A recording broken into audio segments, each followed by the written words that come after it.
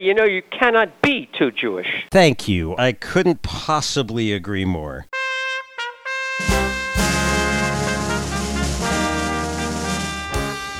Shalom and welcome to the Two Jewish Radio Show with Rabbi Sam Kohan and friends, a weekly serving of everything Jewish.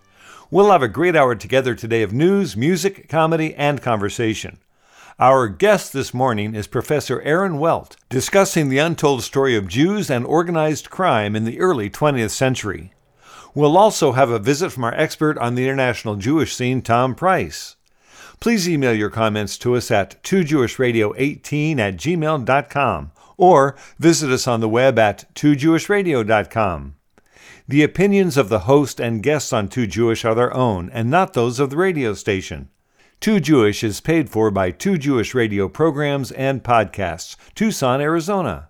And now, here's Rabbi Sam Kohan and Too Jewish. Shalom. Just when you'd think any one person's vote doesn't matter in a large democracy, I mean, there's so many of us, there's so much noise around elections these days, they are never decided by one vote anyway. There comes a story that commands attention. A high school Spanish teacher in Connecticut named Chris Poulos decided to run for the state general assembly there for an open seat with no incumbent. He was energetic. He knocked on 5,300 doors to ask people to vote for him in a district with fewer than 11,000 total voters. Essentially, Poulos knocked on half the doors in the district and shook many, many hands. On election night last week, the results came in. Poulos had a 6-vote lead over his Republican opponent, a guy named Toni Morrison, a retired tech executive.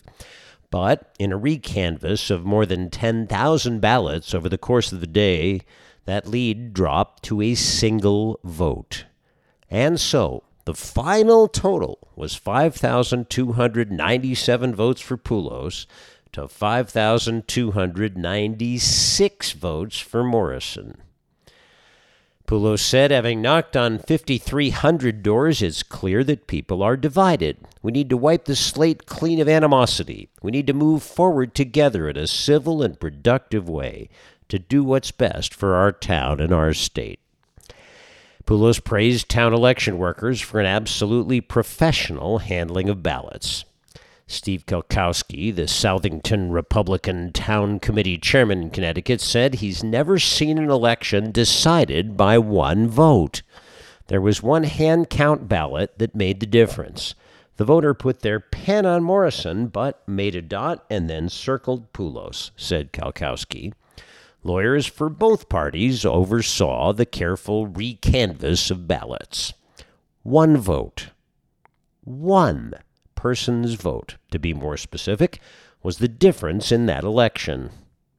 The closely divided nature of our national electorate has been demonstrated repeatedly in recent years, even decades. That's made politics look like a zero-sum game, and a painful one at many times. But, looked at through the lens of this one election at least, I think we can take a very different lesson about individual empowerment. One vote can make the difference. Each vote matters. That is, every single person counts. What a great reminder of that essential truth, one Judaism has always believed in from Abraham's time to ours. Each individual human being matters. Every single person has value. As Pirkei Avot teaches us in the Mishnah, She'ein lecha adam she'ein lo sha'ah. There is no person who does not have their hour. Every one of us matters. That's a lesson worth relearning again and again. For it's true not just in an election like the one last week, but in every aspect of life. When we believe that someone is below our notice, we miss the central truth that every single person has value. And when we are down or depressed, we may also fail to realize that we too matter and will have our time. We are, each of us, created in the image of God. Whether it's a single solitary vote in a state election in Connecticut, or being the 10th person in a minyan at a synagogue service, or doing our own part to carry on the work of a larger, valuable organization, or just caring for our own families. Each of us matters. Everybody counts. That's something we need to be reminded of again and again, I suspect, as we were with this one vote. To play us in on this fall morning, here's a lovely setting of the prayer passage, Shomer Yisrael, Guardian of Israel. Guard the people of Israel, the people who each testify that you are the one God. This recording is from the Israeli film Hasodot, The Secrets, is sung by a past guest of Too Jewish, Neshama Carlbach. Shomer, Shomer Yisrael, Shomer, Shomer Yisrael, Shemo Sherit Yisrael,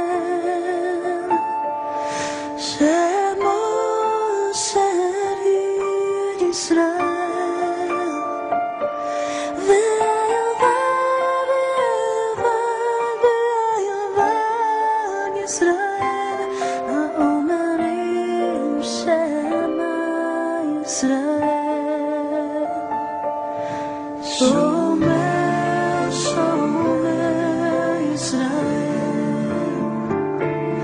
Shomer, Shomer Yisrael, Shemo Sherit Yisrael,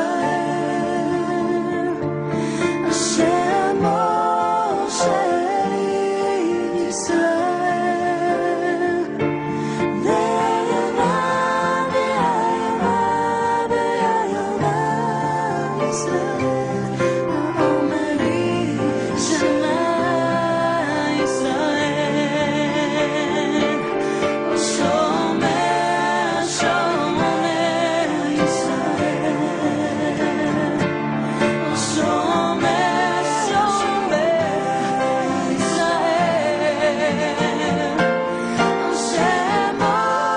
Sherit Yisrael, Shemo Sherit Yisrael, Ve'ayova, Ve'ayova, Ve'ayova Yisrael, Ha'omerim Shema Yisrael, Ha'omerim Shema Yisrael,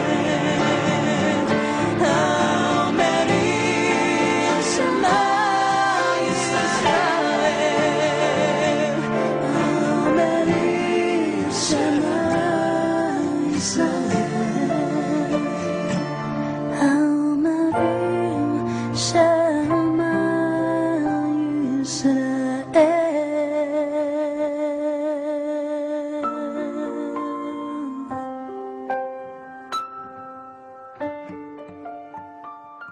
That was Shlomo Carlbach, Shomer Yisrael, sung by Neshama Carlbach. Our guest this morning, Professor Aaron Welt, explores the relationship between the Jewish economy in the days of massive immigration in the early 20th century and its close relationship to organized crime. It's a fascinating story. Learn all about it when we come back in a moment here on Too Jewish. We are the soul of Tucson. We are your neighbors and friends. Our commitment to provide the very best relies on the finest products and services you, our community, has to offer. Together, we make Tucson thrive. When we win, you win. Casino del Sol, the soul of Tucson. Enterprise of the Pasquayaqui Tribe. We are delighted to welcome to Jewish our guest this morning. Professor Aaron Welt is a historian of American Jewish history who focuses on themes of immigration and labor. He is currently at Hunter College in New York. Good morning and welcome to Too Jewish. Thank you, Rabbi. It's a pleasure to be here. So we tend to think about Jews, particularly Jewish immigrants in the early part of latter part of the 19th century, early part of the 20th century, as incredibly hardworking, and we came here poor, and we bootstrapped ourselves up to becoming successful, lived the American dream in the Golden Medina. That's not the whole story, is it? Well, it was a story for many people, but even if that is your story, you probably came across organized crime at some point in your journey into the middle class.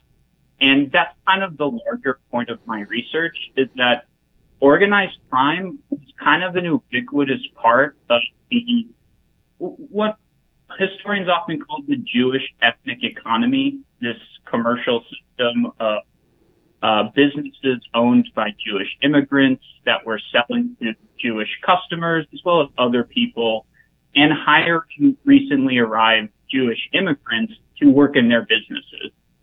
And so as this commercial system developed, particularly within the garment industry in New York and other major cities, organized crime became sort of a pillar of its operations, the way particularly how labor and employers interacted with each other. Organized crime was a very important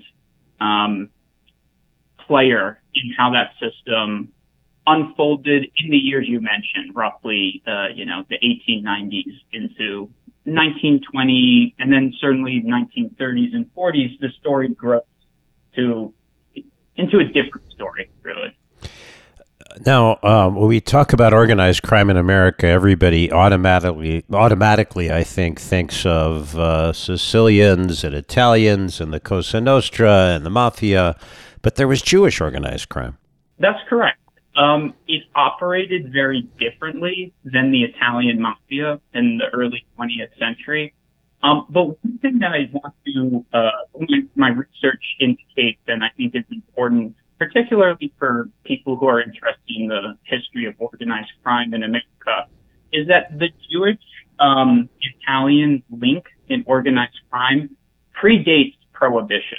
It's often thought that the bootlegging operations brought Jews and Italians together, Meyer Lansky and Lucky Luciano, and to a degree that's true.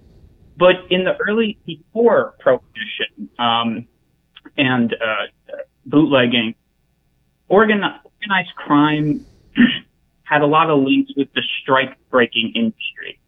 Basically, companies you could hire to break strikes of workers. Nationally, the most famous firms were companies like the Pinkerton, Baldwin Health Agency. But in New York, the strike-breaking industry tended to be small-scale, local entrepreneurs. Many were Jewish, figures like Max Lansky, who is a really important figure in my story, the Berghoff brothers, who had a kind of interesting Jewish identity, and others as well. And they linked up with the Mafia. They got their personnel to break strikes in various ways from local Italian organized crime officials in Little Italy, figures like Jack Sirocco, Paolo Antonio Vaccarelli, and this is before bootlegging. So that's one thing I've come across in my research. We will talk much more with Aaron Welt about the development of, I guess, organized crime and its intricate involvement with Jewish businesses and Jewish industries in New York in the early part of the 20th century, latter part of the 19th century. We come back in a moment here on Too Jewish. Beit Simcha, the House of Joy, a wonderful Jewish synagogue in northwest Tucson in the Catalina foothills, celebrates a fabulous array of services, classes, and events this fall and winter. Established by passionate, caring congregants and me, Rabbi Sam Cohon, Beit Simcha is a vibrant, vital community that strives every day to serve God with joy. Progressive congregation in northwest Tucson and the foothills, Beit Simcha is open to everyone throughout the metropolitan area, providing weekly Shabbat services, youth and adult education academy courses of all kinds, social justice opportunities, outreach, and cultural Jewish programming. Join us in person for Shabbat services in Oneg Shabbat or Kiddush, or come on Facebook Live. Go to our website, BeitSimcha Tucson.org, BeitSimcha Tucson.org for more information. We welcome members and guests in our sanctuary. 520-276-5675 is the phone number. Religious School is going for school-aged children and grandchildren. Fabulous Hebrew School, Bar and Bat Mitzvah program, Torah Tykes Experience, confirmation and teen programs, all in a fun, relaxed setting with great Jewish learning. Go to BeitSimchaTucson.org, BeitSimcha Tucson.org to sign up. Beit Simcha's services, classes, and events are open to everyone. Friday night and Saturday morning. Friday night is at 6:30 p.m. each week with Shabbat evening celebration services and Oneg Shabbat. Saturday Shabbat morning services are at 10 a.m., preceded by Torah study at 9 a.m., all with me, Rabbi Sam Cohon, leading them. Facebook page is Beit Simcha Tucson. If you can't come in person, BeitSimcha Tucson. Our musical services are in person and by virtual experience. All of our Adult Education Academy classes are live and available on Zoom.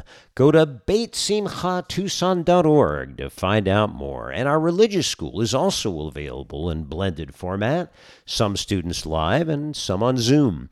For more information about Congregation Beit Simcha, BeitSimcha, to come to services, our great religious school and Torah Tykes programs, Bar and Bat Mitzvah, confirmation, and high school programs, and rich array of Adult Education Academy courses live and on Zoom, and all of our services in person and on Facebook. Go to BeitSimchaTucson.org or call 520-276-5675. That's 276-5675. BeitSimchaTucson.org. Join me, Rabbi Sam Cohon, the fastest growing and most vibrant Jewish congregation in all of southern Arizona in its exciting beginning years. If you have a question, comment, compliment, or criticism, kvetch or kvel, please email us at toojewishradio18@gmail.com, toojewishradio18@gmail.com, or come to our website, toojewishradio.com. You can hear all past and present shows through the website, toojewishradio.com, streaming us from there, or downloading us from the Apple iTunes Store as wildly popular podcasts.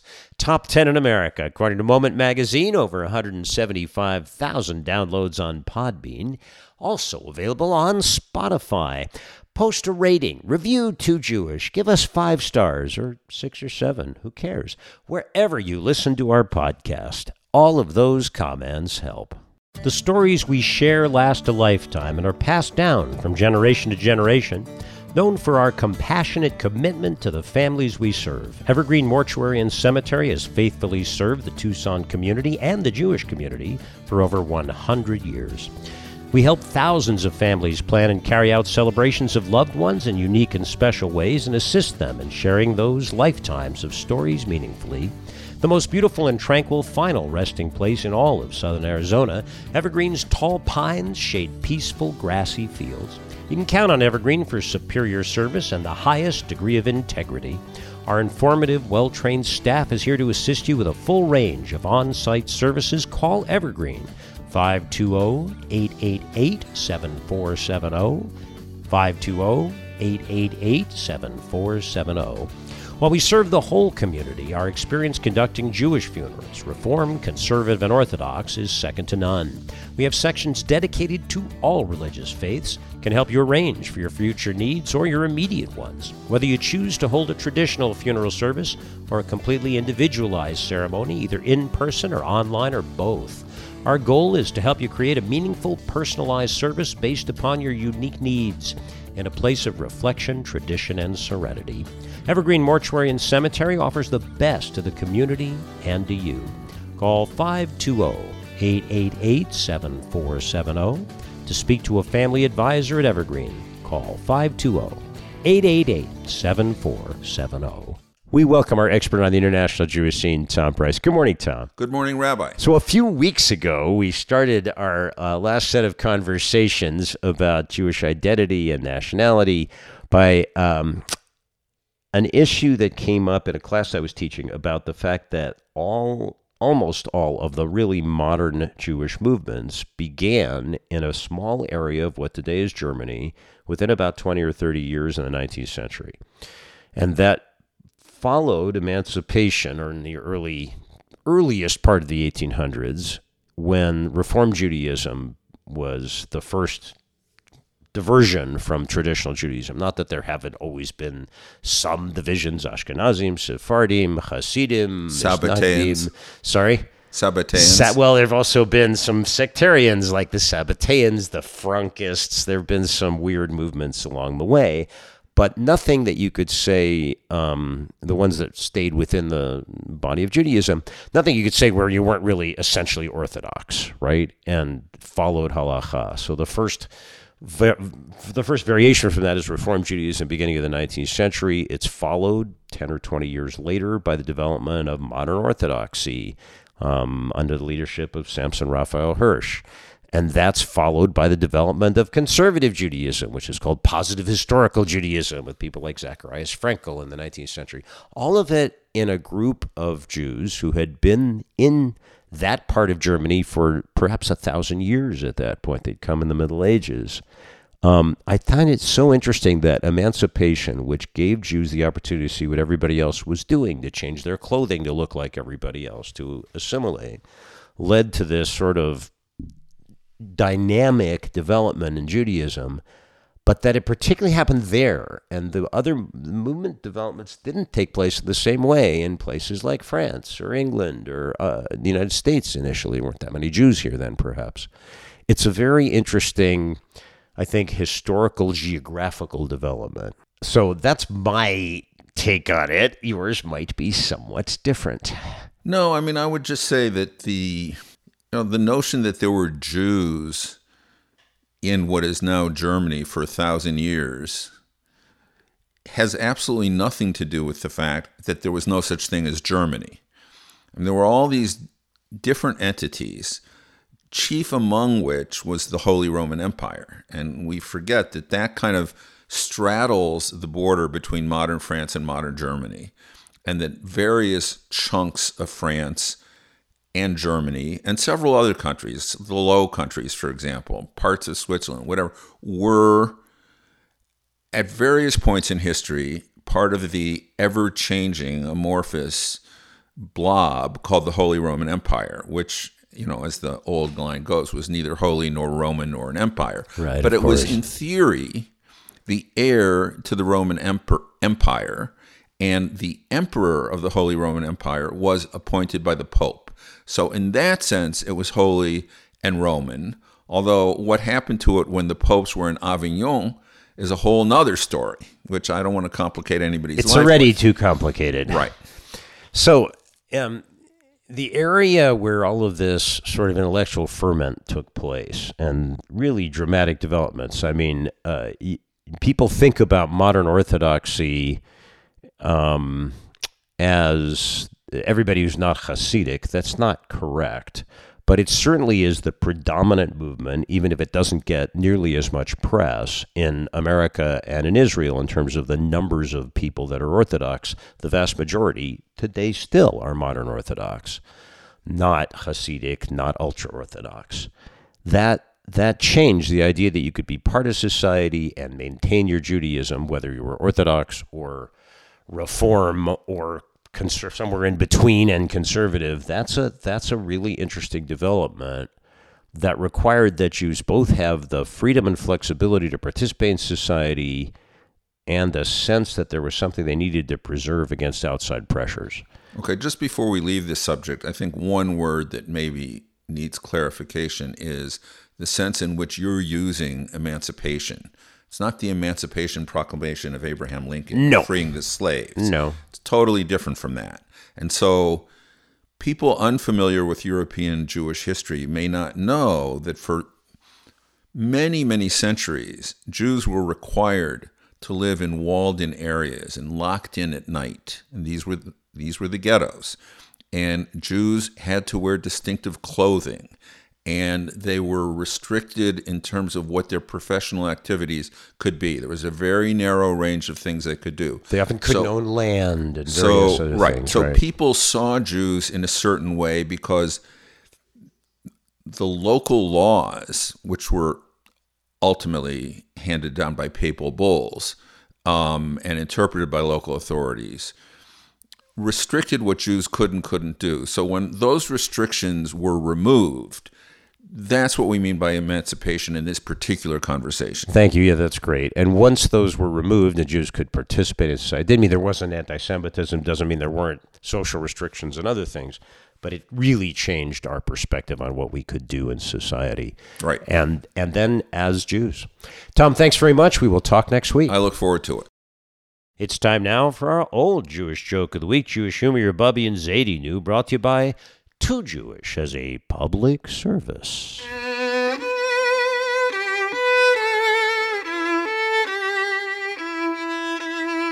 Yankel and Moshe, young yeshiva bochers from a shtetl, are set up by a matchmaker in arranged marriages with girls from a far-off town. Together they ride a train across Poland, thinking about the brides they're about to meet for the first time. Suddenly, Yankel stands up and says, I'm not ready for marriage. I'm not getting married. He grabs his suitcase and jumps off the train at the next stop. Moshe helplessly watches him go. A day later, the train reaches its destination. Moshe gets off, and there are two mothers of the two prospective brides standing there. They are shocked to discover there's just one groom on the train. He's mine, says the first mother. Not on your life. He'll marry my daughter, says the second mother. Moshe lets his prospective mothers-in-law argue about him for a while. Then he says, well, why don't we go to the Rebbe for a ruling? The local rabbi hears the story and decrees, the solution is plain, according to the wisdom in the Tanakh of the great and wise King Solomon in the Bible. Cut the boy in two. Each of you take half. The first mother looks shocked. No, she says, don't do such a terrible thing. She can have him. But the second mother says, yes, cut him in half. And the Rebbe points to the second mother and says, that's the real mother-in-law. That was the old Jewish joke of the week, special feature of Too Jewish, just for you. You should live and be well. No reflection on my mother-in-law.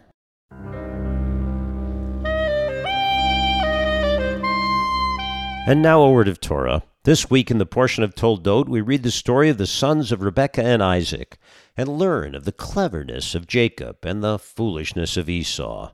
It's a famous story of brotherly rivalry that sets in motion this central tale here in Genesis. It's a story of twins who are anything but fraternal in their interactions. Jacob is a lover of tents, a homebody whose mother loves him. Esau, on the other hand, is a hunter, an outdoorsman, an active man in the extreme and more or less devoid of deep thought. In our weekly portion, Jacob fools his own family twice. First, he cons the hungry Esau into selling his birthright, his inheritance, for a bowl of red lentil porridge. Then, at the instigation of his mother Rebekah, Jacob fools his father Isaac into giving him the principal blessing, the spiritual heritage of the leadership of the people someday to be known as Israel. Why is it that Jacob is the one who will become the true father of our people? Yes, he is clever and verbal, cerebral, but he lacks basic moral qualities we should find critical. But Esau, too, is no bargain. All physical exertion and emotional outburst. Instinctive but unreflective. All id to Jacob's superego. They are so different, but both so flawed. In fact, it's only through both of them that the great story of God's oneness can be carried forward. For all of their flaws, God finds a way to work for the future and for destiny. It must ultimately be a combination of the contributions of these two very different boys who become quite different men. It's through them, eventually Jacob, but only with Esau's influence, that destiny can be achieved. The message is complicated but useful. The truth is, we are all both Jacob and Esau, partly thoughtful, partly instinctive. We each of us are also twins in this sense. We can act with deliberation and care, or forcefully and without judgment. And we all have the capacity to be either ethical or unethical. In those dichotomies lie our innate humanity. And in the persons of Esau and Jacob, we can see ourselves and learn that it's only through God's providence that we will truly find our own promised land. When we come back on Too Jewish, our guest this morning, Professor Aaron Welt, explains how you can find elements of Jewish organized crime on both sides of the great labor disputes of the early 20th century, and just why Jews didn't continue to dominate organized crime in New York or elsewhere later in the 20th century. Find out all about it when we return in a moment here on Too Jewish. We continue with our Too Jewish update on news of Jews around the world with commentary.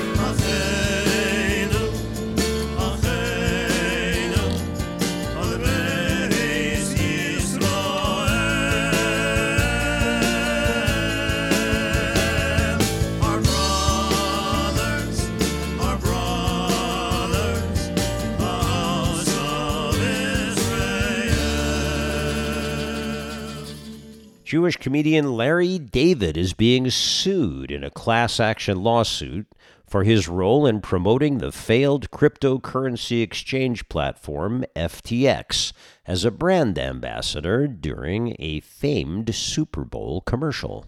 I call it the wheel. I don't think so. What does it do? It rolls. Yeah, so does a bagel, okay? A bagel you can eat. One of the worst ideas I've ever heard. The commercial, which aired during the 2022 Super Bowl back in February and was one of the funniest of all those commercials this year, showed David in various historical moments resisting technological and political innovations, including the advent of the fork and the light bulb, the signing of the Declaration of Independence, the creation of the Walkman, all leading up to him ultimately deciding to decline an offer to get involved in FTX's crypto exchange. Like I was saying, the FTX man selling to David says, it's a safe and easy way to get into crypto. I don't think so. And I'm never wrong about this stuff. The image freezes and text appears on the screen. Don't be like Larry. Don't miss out on the next big thing. Well, anyone who bought into FTX then or at any other time is likely wishing they had listened to Larry David's character. Last week, the company filed for bankruptcy. CEO and founder Sam Bankman-Fried resigned from his position amid a run on withdrawals by investors spooked by concerns raised by others in the crypto industry. Federal regulators are reportedly investigating FTX and Bankman-Fried. The lawsuit was filed by an Oklahoma resident, Edwin Garrison, who says he is seeking to recover damages and relief stemming from trading with FTX on his own behalf and on behalf of all others similarly situated. Larry David is among 13 celebrity defendants listed in the lawsuit, who are among the crypto exchange's star-studded brand ambassadors, including professional basketball, football, and tennis players like Shaquille O'Neal, Tom Brady, David Ortiz, Naomi Osaka, and Gisele Bündchen, as well as Bankman-Fried. They're all named in the lawsuit. The downfall of FTX has ignited sweeping disdain for Bankman-Fried, from run-of-the-mill to high-profile anti-Semites. Of course, one of the high-powered lawyers filing the suit is Adam Moskowitz, who is also Jewish.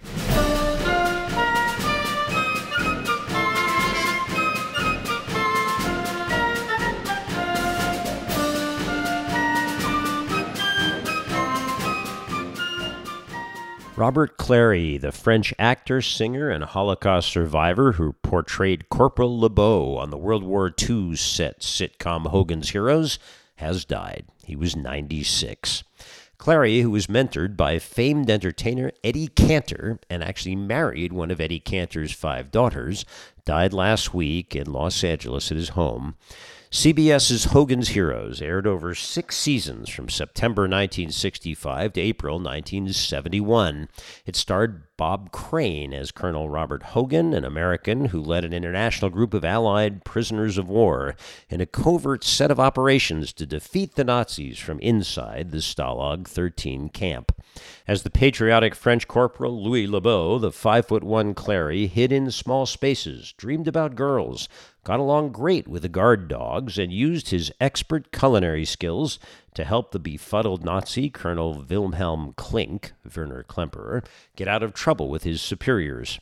By the way, Werner Klemperer, who played Colonel Klink, was also Jewish, son of the famed classical music conductor Otto Klemperer, and father of a guy I played softball with in junior high school in West L.A. Robert Clary was the last surviving member of Hogan's Heroes' original principal cast. Born Robert Max Weiderman in Paris on March 1, 1926, Clary was the youngest of 14 children in a strictly Orthodox Jewish family. At age 12, he began singing and performing. When he was 16, he and his family were rounded up and sent to Auschwitz by the Nazis. "My mother said the most remarkable thing," Clary said. "She said, 'Behave.' She knew me as a brat. She said, 'Behave. Do what they tell you to do.'" Clary's parents were murdered in the gas chamber the day they arrived at Auschwitz. At Buchenwald, Clary sang with an accordionist every other Sunday to an audience of SS soldiers. "Singing, entertaining, and being in kind of good health at my age, that's why I survived," he said. Alouette, gentille alouette, alouette, je te plumerai la tête, je te plumerai la tête, je te plumerai les yeux, je te plumerai les yeux. Robert Clary was incarcerated for 31 months in Auschwitz. He worked in a factory making 4,000 wooden shoe heels every day. He had the tattoo on his left forearm. He was the only one of his large captured family to make it out alive. Robert Clary did not talk about his Holocaust experience for almost 40 years. "For 36 years, I kept these experiences during the war locked up inside me. But those who are attempting to deny the Holocaust, my suffering and the suffering of millions of others, forced me to speak out." Clary said, "I had to explain that Hogan's Heroes was about prisoners of war in a stalag, not a concentration camp, and although I did not want to diminish what soldiers went through during their internments, it was like night and day from what people endured in concentration camps," he wrote in his autobiography, From the Holocaust to Hogan's Heroes. After being liberated, Clary returned to France in May of 1945 and sang in dance halls. He came to L.A. in 1949 to record for Capitol Records. A year later, was in a French comedy skit on a CBS variety show hosted by Ed Wynn. Clary appeared in a variety of films, 10 Tall Men, The Thief of Damascus, and then he met Eddie Cantor, who took him to New York to perform at the Tony La Vie en Rose Club. He came to the attention of a producer who cast him in the Broadway musical revue New Faces of 1952. Broadway led to films, which led eventually to TV and Hogan's Heroes, and of course he married Eddie Cantor's daughter. Clary worked closely with the Simon Wiesenthal Center for years, speaking and teaching about the Holocaust to a wide variety of groups of all ages on many college campuses for 20 years. May he rest in peace. And that's the Too Jewish News of Jews Round the World.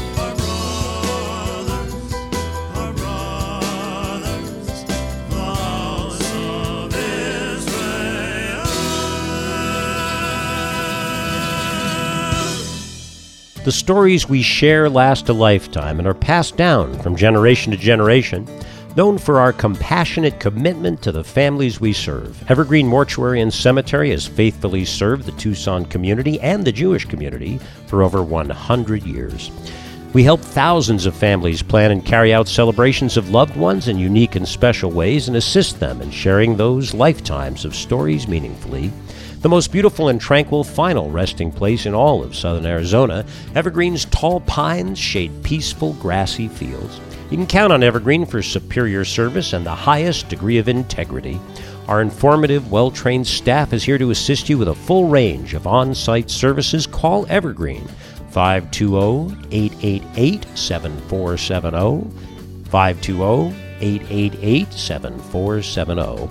While we serve the whole community, our experience conducting Jewish funerals, Reformed, Conservative, and Orthodox, is second to none. We have sections dedicated to all religious faiths, can help you arrange for your future needs or your immediate ones. Whether you choose to hold a traditional funeral service or a completely individualized ceremony, either in person or online or both, our goal is to help you create a meaningful, personalized service based upon your unique needs in a place of reflection, tradition, and serenity. Evergreen Mortuary and Cemetery offers the best to the community and to you. Call 520-888-7470 to speak to a family advisor at Evergreen. Call 520-888-7470. We welcome back to Too Jewish our guest this morning. Aaron Welt is a historian of American Jewish history. He's on the faculty at Hunter College in New York. He is writing a book on the role of organized crime in the American Jewish labor movement, the business community in the, latter part of the 19th century, but primarily the early 20th century. Aaron, you mentioned that there were Jewish strike-breaking companies, but of course Jews are famous for being heavily involved in labor organizing. That put Jews on kind of both sides of that labor-business divide, didn't it? Yes. So that's really kind of like the key part of the story are the frequent strikes that would break out in this Jewish ethnic economy. And I think maybe looking backward, the idea is that what we call racketeering today, using violence, extortion, and threats in business matters was something created by unions. But actually, in my research, I find that unions started hiring gangsters after they were dealing with the gangsters they found being employed by big factories in the Lower East Side. An important moment is in 1909. The shirtwaist makers of New York go out on strike, largely women, incredible activists and inspiring people. Like this strike was led by someone named Clara Lemp. In September of 1909, she's ambushed by two gangsters who are hired by the factory that she works for. Okay.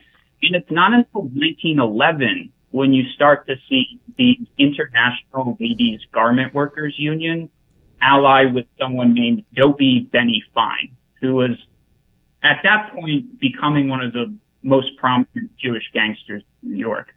And so this story of racketeering, I think it needs some reconceptualization, and if you look at the grand jury notes from when Dopey Benny Fine is officially brought to court, he makes it pretty clear that he was hired to protect striking workers who were being attacked by these gangsters that their employers were hiring during strikes.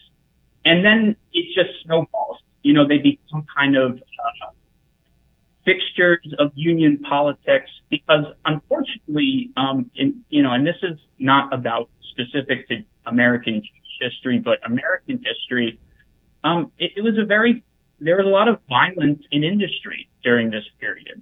This is the period of the railroad strike of 1877, the Homestead strike, 1905, there's a very bloody strike of Teamsters in Chicago, 1914, the Ludlow strike. We could go on. This racketeering story is kind of the Jewish version of that part of American history. Oh, it's a great point. I was thinking that my mother of blessed memory used to think that all kosher butchers were involved in organized crime just because of the price of meat. That's not what you're talking about here, however. Well, it's related because organized crime being involved in these industries, it raised the price of these products. Not only did they try and make sure the workers were paid well if they worked for unions, but they got a cut too. And ultimately, consumers had to pay for that, I don't know, like underworld tax, you might call it, or something like that. So that might be what your mother was referring to. Yeah, no, that was my mom, actually. You don't have to go back that far. It's one thing for the butcher to have his thumb on the scale. It's another for a lot of other people to have their thumb on the scale, metaphorically, along the way. The role of organized crime in these developing industries began to transform in the 20s. Now, was that because of prohibition, or it just kind of happened along the way? Yeah, that's a great question. The 1920s is a really important turning point. One is that prohibition lures all these gangsters into bootlegging, as well as things like drug dealing and other underworld activities. But a number of other developments happen. One is that immigration from Europe begins to be cut off. And so the necessity of placing tens of thousands of Jewish immigrants in different industries around New York, that concern is dissipating with, immigration restriction, particularly after 1921 and 1924. And then the other big development is the Bolshevik Revolution, which splits the labor movement in America between communists and then more moderate socialists. And actually what you see over the 1920s is organized crime becoming involved in the conflict between those two groups. The more moderate unionists, people like Morris Sigmund, David Dubinsky, although I want to be clear, Dubinsky doesn't seem to have directly hired gangsters. Morris Sigmund certainly did. And they're battling with these communists who are also, in many instances, willing to connect with the underworld. And very interestingly, this so-called civil war within the ILGWU, it only comes to a conclusion when Arnold Rothstein kind of sits down with this really important Jewish gangster of the 1920s. Yeah, Arnold Rothstein, most famous for throwing the 1919 World Series, right? The Black Sox World Series. I mean, he was a gambler par excellence, but a very important, I don't know, what do you call it when someone's a godfather of Jewish organized crime? That's interesting. I mean, also very involved in union affairs, importantly, and in business affairs in the garment industry and other industries. And one just important thing, I guess, on that point is there were no sort of Jewish godfathers because a lot of these Jewish gangsters didn't want their children involved in the way that they kind of made it in America. So that's kind of a big difference, too. I mean, I think of Jews involved in bootlegging, like the Bronfman family. I mean, that's what it means, right? Whiskey. They obviously moved out of bootlegging into some more reputable forms of business along the way. The Jewish mobsters, and I don't know how far out you followed the story, but the people whose names, Meyer Lansky and Bugsy Siegel and those guys, they're a different kind of gangster, aren't they? Yeah, they actually moved out of the world of union affairs. And so that is another thing that I think changes with immigration restriction and prohibition is that, well, actually, being a gangster allied with a union can still be lucrative. And then Lefty Buchalter kind of revives it in the 1930s and scale that would be unprecedented in how many union members were, paying him graft. But over the 1920s, Siegel, Meyer Lansky, a whole host of more Americanized gangsters are moving into gambling, bootlegging for sure. So it's kind of like a different story. And I think the real big difference is that you don't have all these immigrants coming from Europe. The unions are trying to make them work for a certain wage. The employers are trying to get them to work for any wage that they can. That conflict sort of dissipates by the 1920s. And so Siegel, Lansky, some of these other gangsters, they represent kind of a different generation, so to speak, than Dopey Benny Fine. A last question. It's a fascinating subject. I'm sure it'll be a great book when you get it done. How did, for example, speaking as a rabbi, what was the official Jewish position on all of this? What were the rabbis saying about it? Were they talking about it? Yes, yeah. We know that rabbis would decry Jewish involvement in crime, particularly around big scandals. Okay, so in 1908, the police commissioner of New York City writes this very inflammatory and false article that says half of the criminals in New York are either Italian or Jewish. And this causes panic in the Jewish community of New York City. And so they organized this group called the Kehillah, similar to the American Jewish Committee or the Anti-Defamation League, perhaps. They're going to represent Jewish interests in New York City politics. And it's led by this famous rabbi, Judah Magnus, who goes on to do many other things. Many things, including Hebrew University and a lot of other things. Very storied, one of, big figure in 20th century Jewish history. He leads Kehillah to refute Police Commissioner Bingham's accusations. And then later on in 1912, there's another flare-up. So you see the rabbis pretty much take a definitive stance against Jewish involvement in organized crime.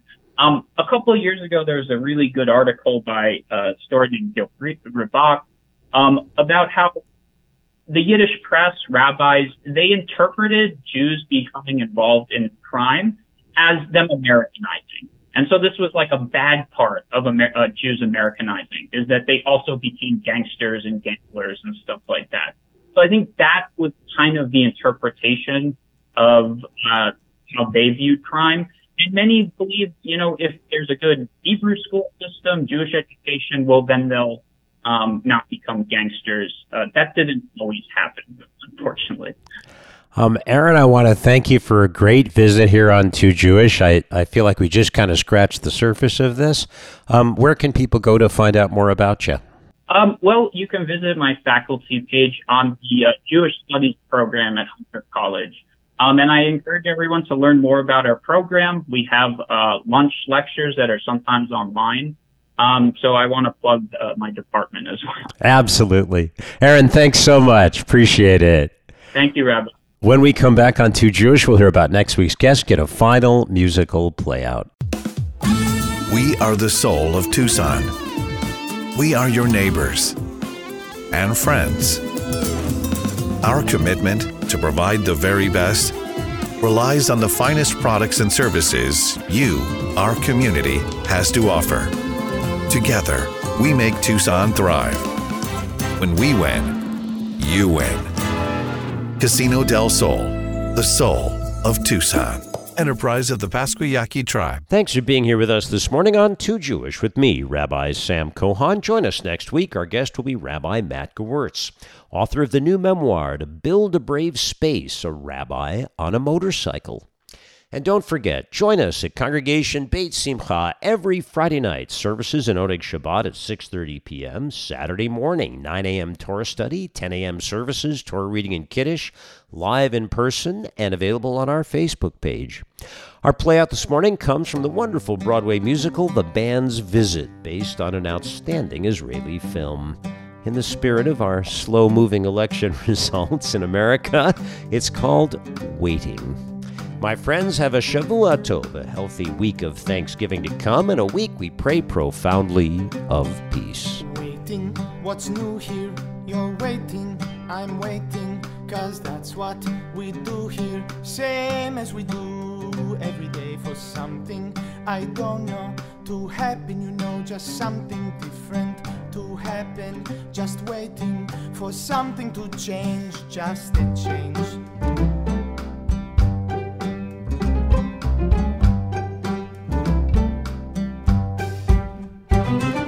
Sometimes it feels like we're moving in a circle, around and around with the same scenery going by, but no one's complaining. We're experts at waiting.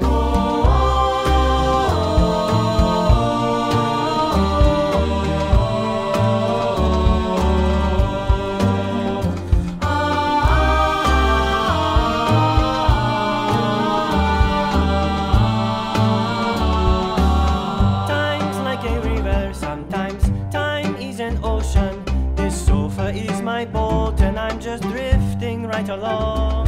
Time is like syrup, and I'm the bug stuck in the syrup, just kind of trying to find out what I'm doing wrong.